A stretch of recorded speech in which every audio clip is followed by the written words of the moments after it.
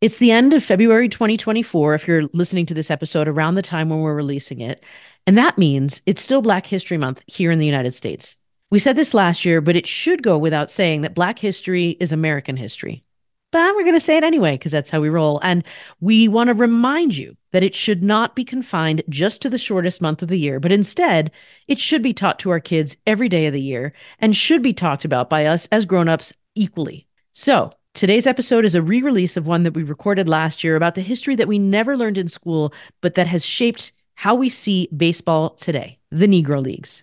And this year, however, given where we are politically and nationally and all those things, we wanted to recognize another key day in February as well, February 19th. That's the day when President Roosevelt signed Executive Order 9066 in 1942, which forced 120,000 Japanese Americans, that's right, American citizens, to leave their homes and be relocated to concentration camps on American soil. They lost everything, their homes, their possessions, their businesses.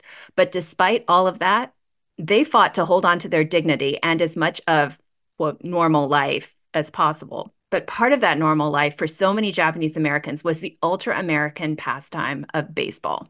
So how'd they do this when they were living in horse stalls and horse barracks and under the watch of armed guards in the middle of deserts for the most part? The answer is through sheer will. They created fields themselves. One camp even had 13 baseball fields, and they built bleachers for their fans. They used mattress ticking to create uniforms for the teams, and then they played baseball. Baseball gave them not only an escape from the horrible reality of their daily lives, but it also was the only way that they were able to travel from camp to camp. You couldn't get a pass out of camp if your relative died, but you could get a pass to travel to Topaz from Manzanar, for example, if your baseball team was playing an away game there. Baseball bridged the ideological divide between those Japanese Americans who swore loyalty to the United States and who said they'd fight for the United States in World War II. Some of those individuals formed the 442nd Regiment, which was the most decorated regiment in the Army during World War II. And those Japanese who refused to do so and, in fact, wanted to return to Japan. And I mean, on some level, that makes sense, right? These groups were often separated by camps and states, but baseball brought them together and allowed them to find their common ground through a number of inter-camp games. But baseball also bridged the racial divide that existed between the incarcerated Japanese Americans and the white Americans who were living near the camps. In 1945, a high school baseball team from Gila River Camp, side note, Gila River had 32 teams in 3 divisions. Can you believe that? Who played almost year-round due to the weather. And that high school baseball team from the camp played the reigning Arizona high school champion baseball team, who came to the camp specifically to play them. One of the white players remembered that he was expecting the incarcerees to be speaking Japanese and was shocked when he realized that they were all speaking English, just like the white team was.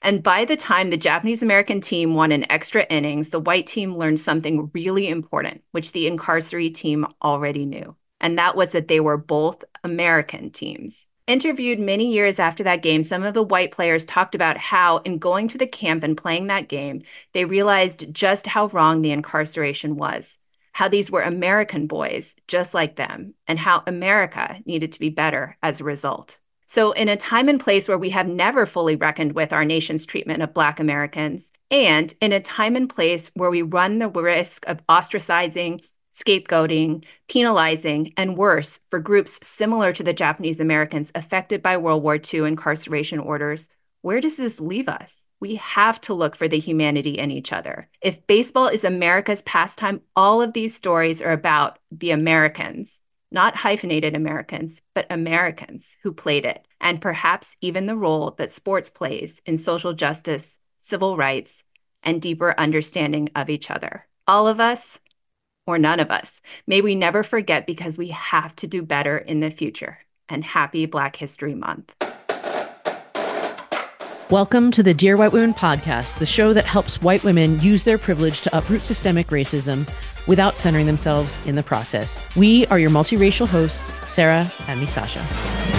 Okay, so I'm super excited to learn more about this, which is hugely telling because you know, folks, if you've listened, that I am not like a sports person, but I really think this application of discussing Black people doing amazing things and then also learning about history that we are not really, have our eyes open to is really important. And I want to be able to talk with my own kids about it, share this with other parents and caregivers and storytellers too. So you said we were going to talk about the Negro Leagues, and I'd love to start with some basic questions like, what were they? And as a follow-up, why did there have to be a separate league? So I love these questions. And actually, the second question that you asked, why did there have to be a separate league, was similar to something that I got asked from a third grader last week. And his actual question was, how did they know who was Black and who was white to be put in those separate leagues? But, which might sound a little bit different than your question, but I think you'll see why this question is linked. So in order to answer both of those questions, we need to talk a little bit about baseball history first. And I'm going to start with this book, We Are the Ship, which is a great book, especially for upper elementary and even middle school aged readers about the Negro Leagues. And this book starts out in the first inning, because they label their chapters as innings. They say baseball was invented by a fellow named Abner Doubleday in Cooperstown, New York, back in the mid-1800s. But as the book points out, the short answer is that no one really knows when it was actually invented. However, what we do know is by the mid-1860s, and remember the Civil War ended, kind of, in 1865, most professional baseball teams only had white players. There were a number of Black players who did play, though, although, as noted, they weren't treated any better than most Black people in the country at the time. Truth is, those poor fellows were treated downright disgracefully. They were called just about every horrible name in the book and then some. Several teams wouldn't play another team if it had a Black person on the roster, and in some states, Black people weren't allowed to play at all. So despite that and some other poor treatment that we don't have the time to really get into because that could take up this whole episode, there were some amazing Black ball players who came out of that time period. But it didn't really matter because, again, white ball players didn't necessarily want to play with them. So by the late 1800s, Black people began to disappear from professional baseball teams and soon were gone from them altogether. So you're probably going to ask, why did that happen? Get this. Okay, so I saw it in your face. Right. So get this. There was no written rule that prohibited Black people from playing professional baseball. But somehow, I'm going to put somehow in heavy air quotes, after about 1887, no professional baseball team was hiring any Black players. And it came to light that all of the white owners had gotten together secretly and made a, quote, gentleman's agreement to not only not hire Black ball players, but also to fire the ones who were already on their teams. And they kept this agreement up for nearly 60 years, 60 years, right? That's how deep racism went and still goes, by the way. I'm shaking my head right now. Wow. Right. So I think I answered your second question first, right? Because Black ball players being shut out of white leagues had to form their own. But let's go back to the first for a second. Black ball players still wanted to play ball and had a lot of talent, right? So they formed their own professional teams and their own leagues. All right. So we're still in the late 1800s at this point. So there were some false starts, but as in the early 1900s now, there were many Black baseball teams all over the Northeast and the South. And after the Great Migration of Black people from Southern to Northern states in the 1920s, Black baseball began to grow. But leagues would kind of start and stop because they didn't have the money or the leadership to stay in business. Because let's remember, professional baseball was white and funded. Negro League or Black baseball was, basically a business in and of itself, right? Because they had to come up with the money. They had to figure out how to organize. And this kind of the stopping and starting and disorganization all changed with Rube Foster. And who was Rube Foster, you're probably going to ask? He was an old-time trick pitcher who had come from the Texas leagues and ended up in the Leland Giants in Chicago, where he was both a player and the manager. Sounds different than today's baseball, but did you know at that time, managers almost always played because the owners couldn't afford to pay someone just to sit in the dugout? So, new fact, right? So back to Rube, who was a great manager and really understood the strategy of not only building a baseball team's competitive levels, so he really made his team play at the highest level possible because of strategy, but he also understood how to draw a crowd as well. So soon, the Leland Giants, who were later renamed the Chicago American Giants, were the strongest Black team in Chicago and the most famous independent team in the entire Midwest. Sometimes their games drew larger crowds than the local Major League, Cubs, and White Sox. Wow. Yeah. So What also set Rube apart was how he could organize the team. Unlike other Black teams back then, who often didn't have matching equipment or uniforms and who often traveled from game to game in different cars or even hitch a ride literally on the back of someone's truck, Rube's team had new uniforms, bats, and balls and rode to the game in fancy Pullman cars that Rube rented and hitched to the back of a train. Because remember, when you're asking yourself, well, how did he have the money to do that when these other teams were kind of, just getting by? He was a great manager. And because so many fans wanted to see his team play, he had the funds from ticket sales to be able to provide this for his team. Rube realized that he could do this on a bigger scale, right? He could do this for a whole league, as he wanted to, quote, create a league that would exhibit a professional level of play equal to or better than the majors. So when it came time to integrate professional baseball, Black players would be ready. And his dream was to put all of the Black players into Major League Baseball. There would be the National League and the American League, which we have to this day and was existing in Major League Baseball at the time, and the Negro League. There would be 3 leagues. He knew that if Black players wanted to play in a professional league, they'd have to organize it themselves, saying, "We are the ship, all else the sea." And that's the title of the book, too, from that quote. All right. So on February 20th, 1920, Rube called all of the owners of Black baseball teams in the Midwest together to agree on a set of rules and named the new league the Negro National League. And I want to pause here for a second, because when I talk to kids about this, we talk about the word Negro in the title of Negro Leagues, because we talk about how that was used to refer to Black people at the time and how we do not use that word to refer to Black people today. We use the word Black, or we say African American. But we talk about how usage of words change over time. And that was really, really important, because I've had some pushback when people are like, it's called the Negro Leagues. So I think it's really important, and kids really understand this. So I think as clearly as you can explain that, they'll get it. All right, going back. So Rube created this new league, right, called the Negro National League. It started with 8 teams. And he also took it upon himself to make sure the league kept going, because he would personally help struggling teams out with a little cash. He'd help settle disputes between players and owners, and basically made sure it was the best league possible. So he was basically like the commissioner of baseball in the Negro Leagues. His league was so successful that a group of white owners of independent Black teams formed a rival league of their own called the Eastern Colored League. And again, we pause here and talk about the usage of the word colored at the time was used to refer to Black people. We do not use that word anymore. Just another asterisk there. Just a few years after the Negro National League was formed, the pennant or division winners from each league met in a Colored World Series at the end of every season. So much of this is fascinating. I really appreciated you taking those asterisk timeouts to remind us, to explain these terms. And also for those of us who haven't heard that before, or weren't familiar, or felt like, whoa, listen to what she just said. I think it's really, really powerful that you modeled that. And I think that's incredible that one person was able to do that. Because again, keep in mind, this is way before the days of the internet. Right? They are organizing maybe by telephone at this point, right? There was or U.S. Postal Service. I mean, this is incredible organization to start a league across a region and form, World Series and all this sort of stuff. I think that's incredible. So also, though, let's not forget that was a lot of racism and segregation that had to inspire this to happen in the first place. And I think it's incredible that one man with a vision was able to make that kind of change. I still want to point out it was separate, though, from the white folks. And so I guess I mull over this idea of how did the players feel about that, right? With the formation of the Negro Leagues, did the players feel left out, or did they feel really excited that they could play? And how do we know that now, 75 years or so after Major League Baseball has actually now been integrated? Yeah, that's a great question. And I think it's important to look at this part of the story through that era, right, Sarah, that you were talking about, because the timeline is so, so important. Because this was the Jim Crow era, right, where clearly, as you stated, racism and segregation were not only rampant, but also, P.S., it was totally legal at the time.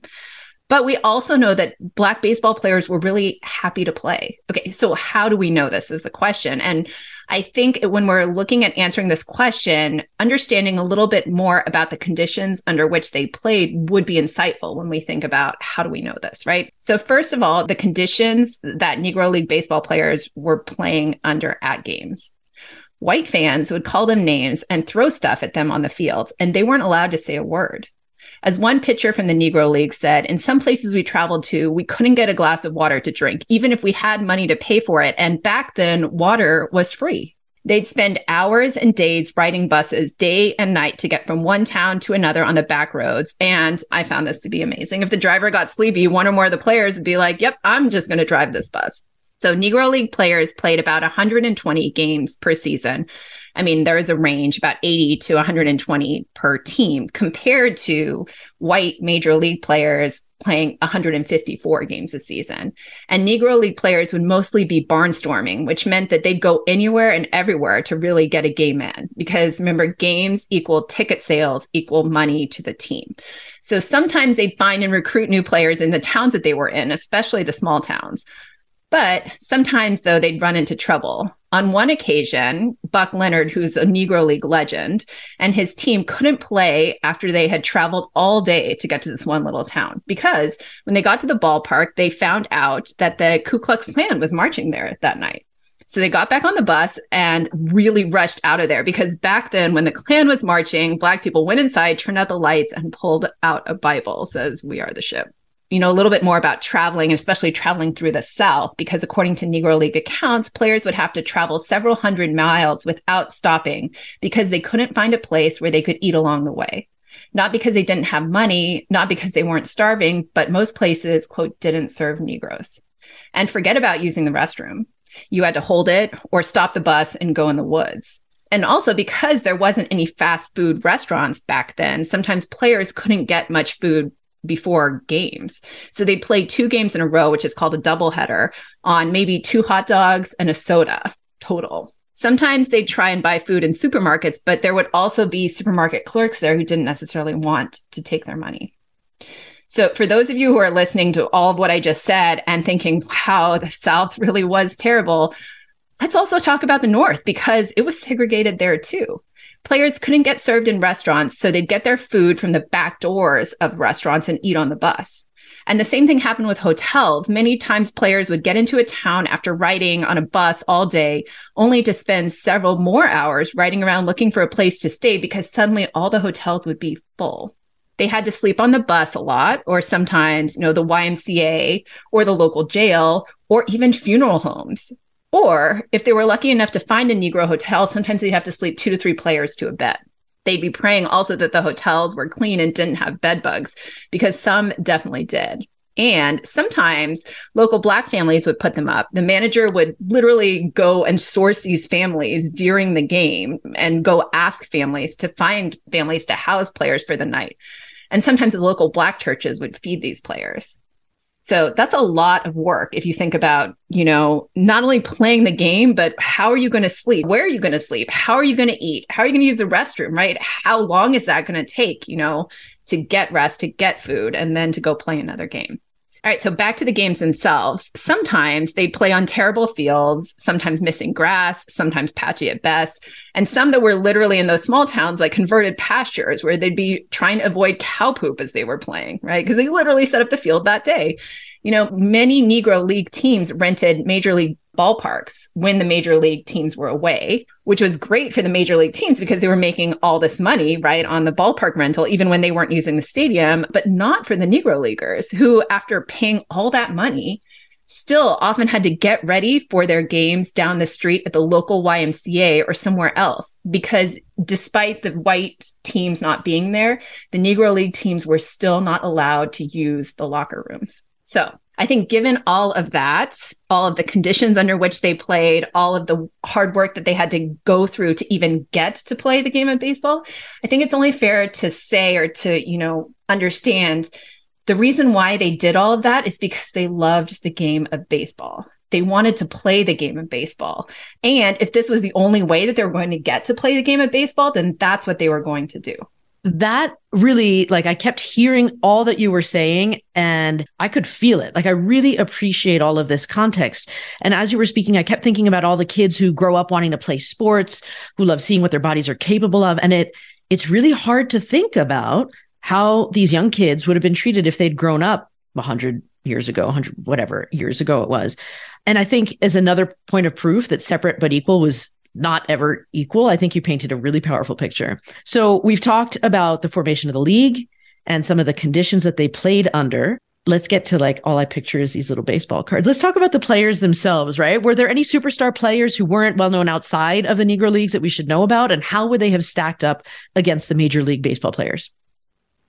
Okay, so short answer is yes. And but if we really went into all of the superstar players that weren't known outside of the Negro Leagues, we'd take up our entire episode time and more talking about them. I think it should be noted, though, that only in 2022 did Major League Baseball really allow Negro League stats to be included in like Hall of Fame discussions. Last year?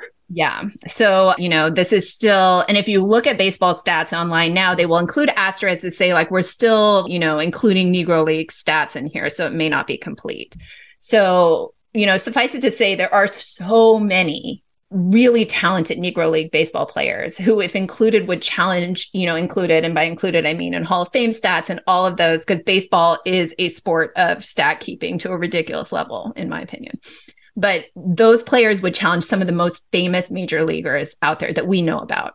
So in the interest of time, here are my top three, right, that we should all know about. This first one you might have heard of, but Leroy Satchel Paige was the Negro League's highest paid player and one of baseball's, and I mean all of baseball's, greatest pitchers. He had a slow windmill windup, which is like a huge windmill. You obviously can't see me if you're listening to this, but I'm moving my arm like a big windmill windup in a blazing fastball. He ended up with 2,100 wins, 300 shutouts, and a shutout is when the opposing team doesn't score a single run, and 55 no-hitters, which is what it sounds like. And 55, by the way, if you're an amazing pitcher, you get like a couple in your career, right? He played for more than 250 teams. He once struck out 24 out of a possible 27 batters in a game. Satchel Paige had 30 different pitches and named each one. And in comparison, a major league pitcher today with a lot of pitches might have 6, and that's pretty rare. He was in his 40s when he joined the Major League Cleveland Indians in 1948, which is when he moved to the white major leagues, and retired when he was, get this, 59 years old. That's unreal. Wow. Right? Okay. So that's Satchel Paige. Josh Gibson, or the Black Babe Ruth, although arguably he was, and, should be recognized as a better ball player than Babe Ruth, was a catcher for the Homestead Grays and the Pittsburgh Crawfords and was one of the greatest power hitters in baseball history. He hit 75 home runs in 1931, 69 in 1934, and led the Negro National Leagues in home runs 10 times. And if Negro League stats were fully included with Major League Baseball stats, he's the undisputed home run king, as Barry Bonds hit 73 in one season, and his stats are really no longer counted by some due to the doping and issues. And so Barry Bonds' 73 is still the top of Major League Baseball. Gibson also hit a home run about 580 feet, which is among the longest home runs ever hit at Yankee Stadium. And for those of you who watch, Major League Baseball now, there's a lot of talk about Aaron Judge being a power hitter, right? He's not hitting 580 feet. Folks also say that one of his home run balls shattered a wooden seat in the stadium's grandstand. So you can imagine just how hard that ball was hit. All right, so that was Josh Gibson. Then there was James Cool Papa Bell, who was the fastest runner in the Negro Leagues. It's estimated that he stole around 175 bases in one season, and that's about 40 more than the current MLB single season record. Cool Papa was so fast that he hit a ground ball and the ball hit him as he slid into second base. So just think about how fast he had to run. Yeah, right? During a 1936 pregame exhibition, Olympic track and field champion Jesse Owens refused to race Bell around the bases. And one of those folklore stories at Bell is that supposedly he could turn out the light in a room and be in bed before the room got dark, which I think is fascinating. All right. I'd also, I know I said I would mention 3, but I'd also like to mention one thing that separated the Negro Leagues from the major leagues. They let women play. It was about, can you play, not who you were. There were 3 women who played in the Negro Leagues, and all were superstars: Lyle Tony Stone, Connie Morgan, and Mamie Peanut Johnson, who got her nickname from an opposing player who said, while at bat, "You ain't much bigger than a peanut." And Johnson, who was, yes, shorter at 5'3", promptly struck him out. Yes, go.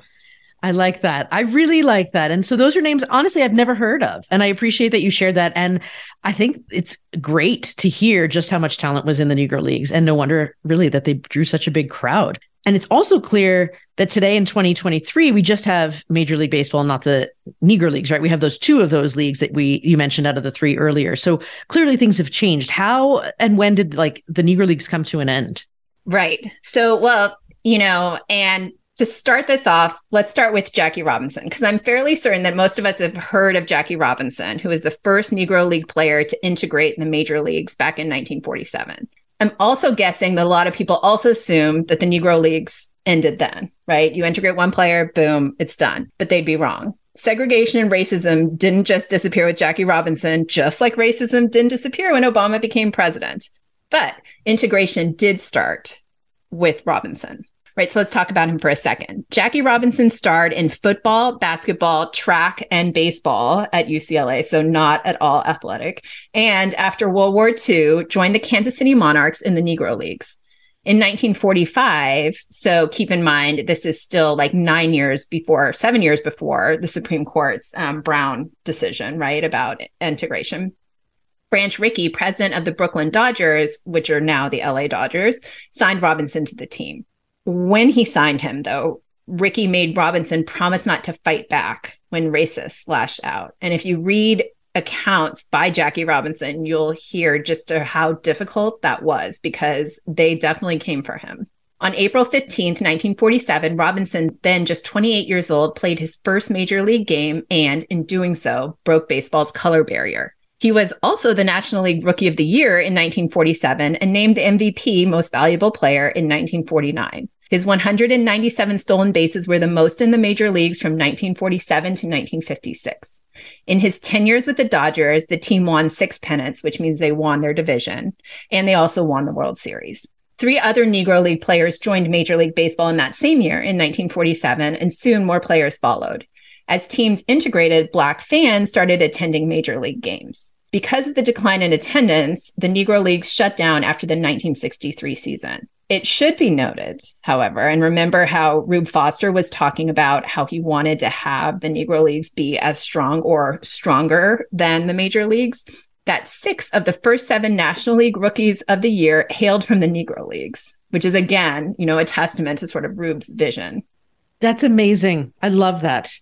Thank you for putting the integration of baseball into historical context there, too, because it sounds also like with the disbanding of the Negro Leagues, Major League Baseball was growing in terms of non-white players, and I'm assuming by more than just Black players, right? So given all of that, what is the state of integration in baseball today?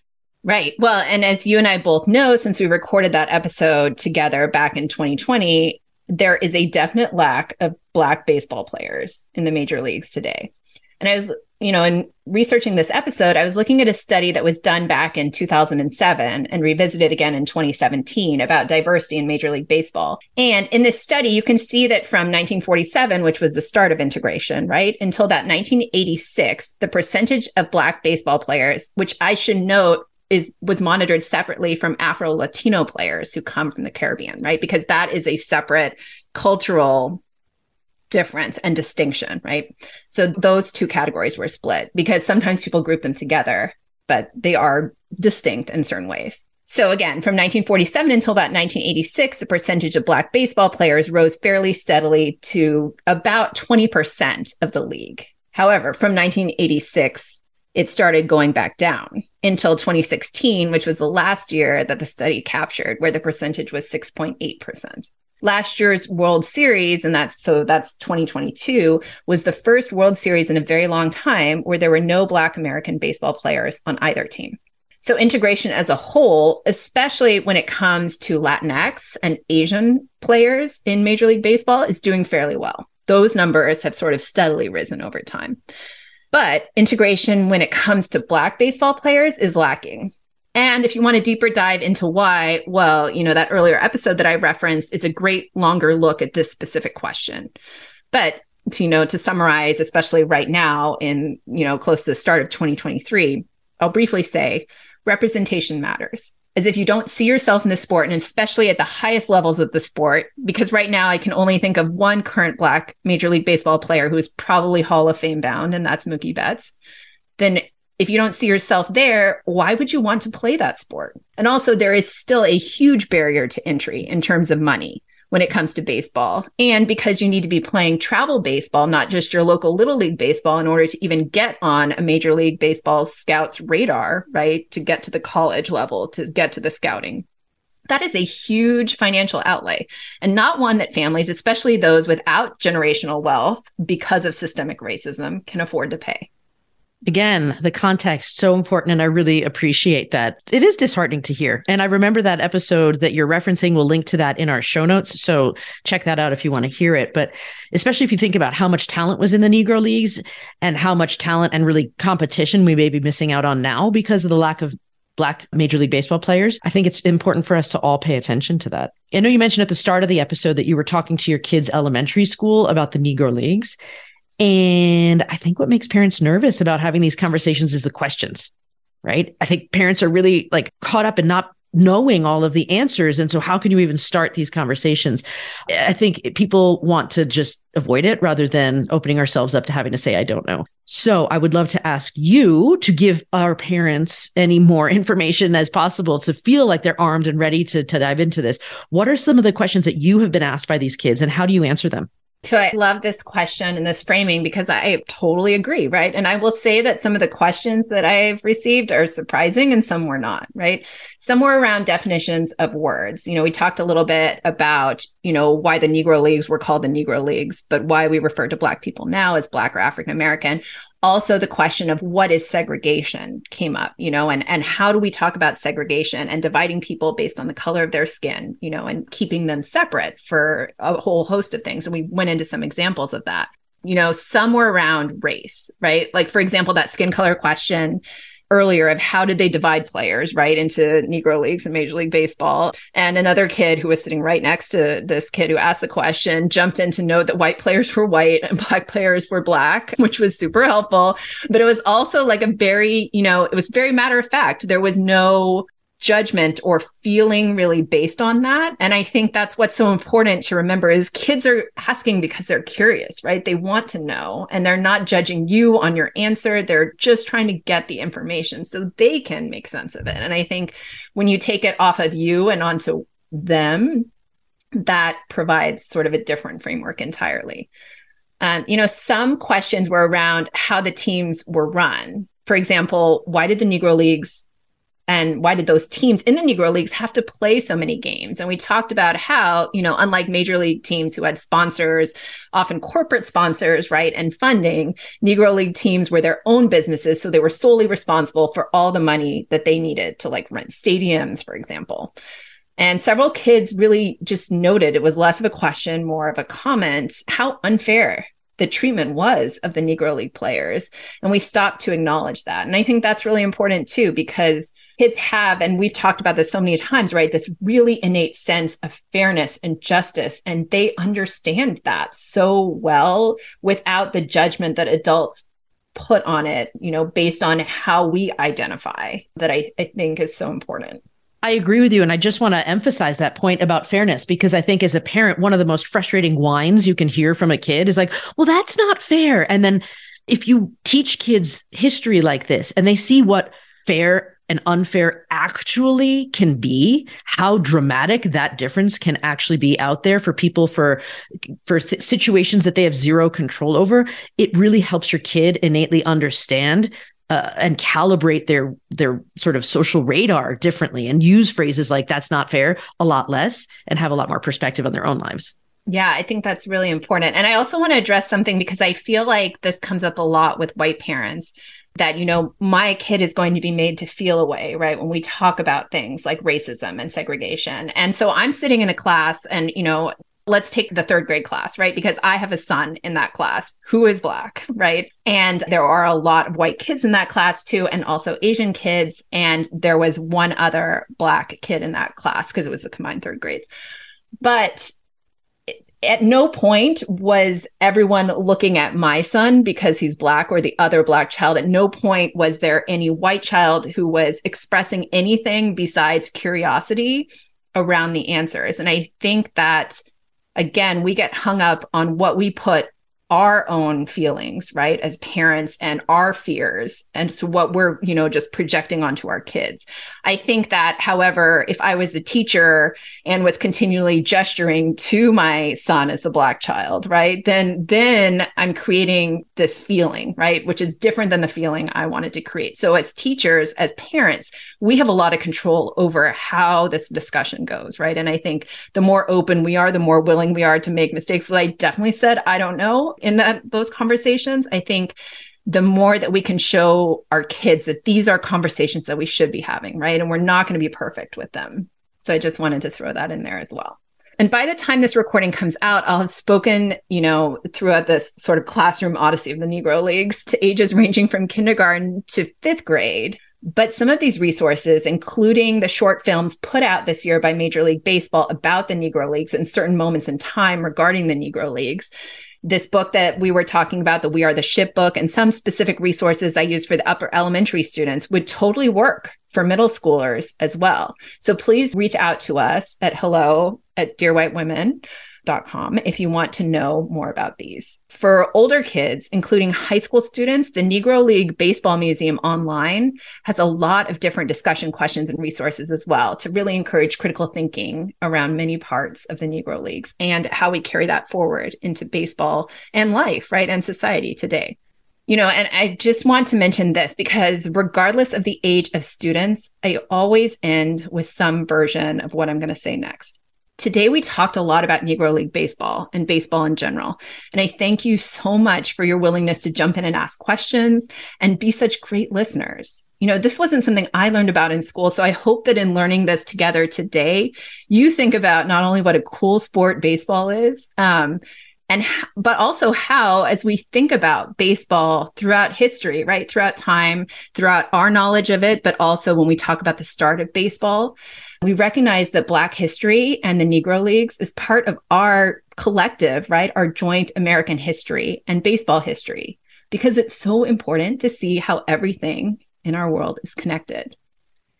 And you know what? As I'm saying this to you now, Sarah, and to our listeners, that is, I think, not just a lesson for our kids, right, but for ourselves as well.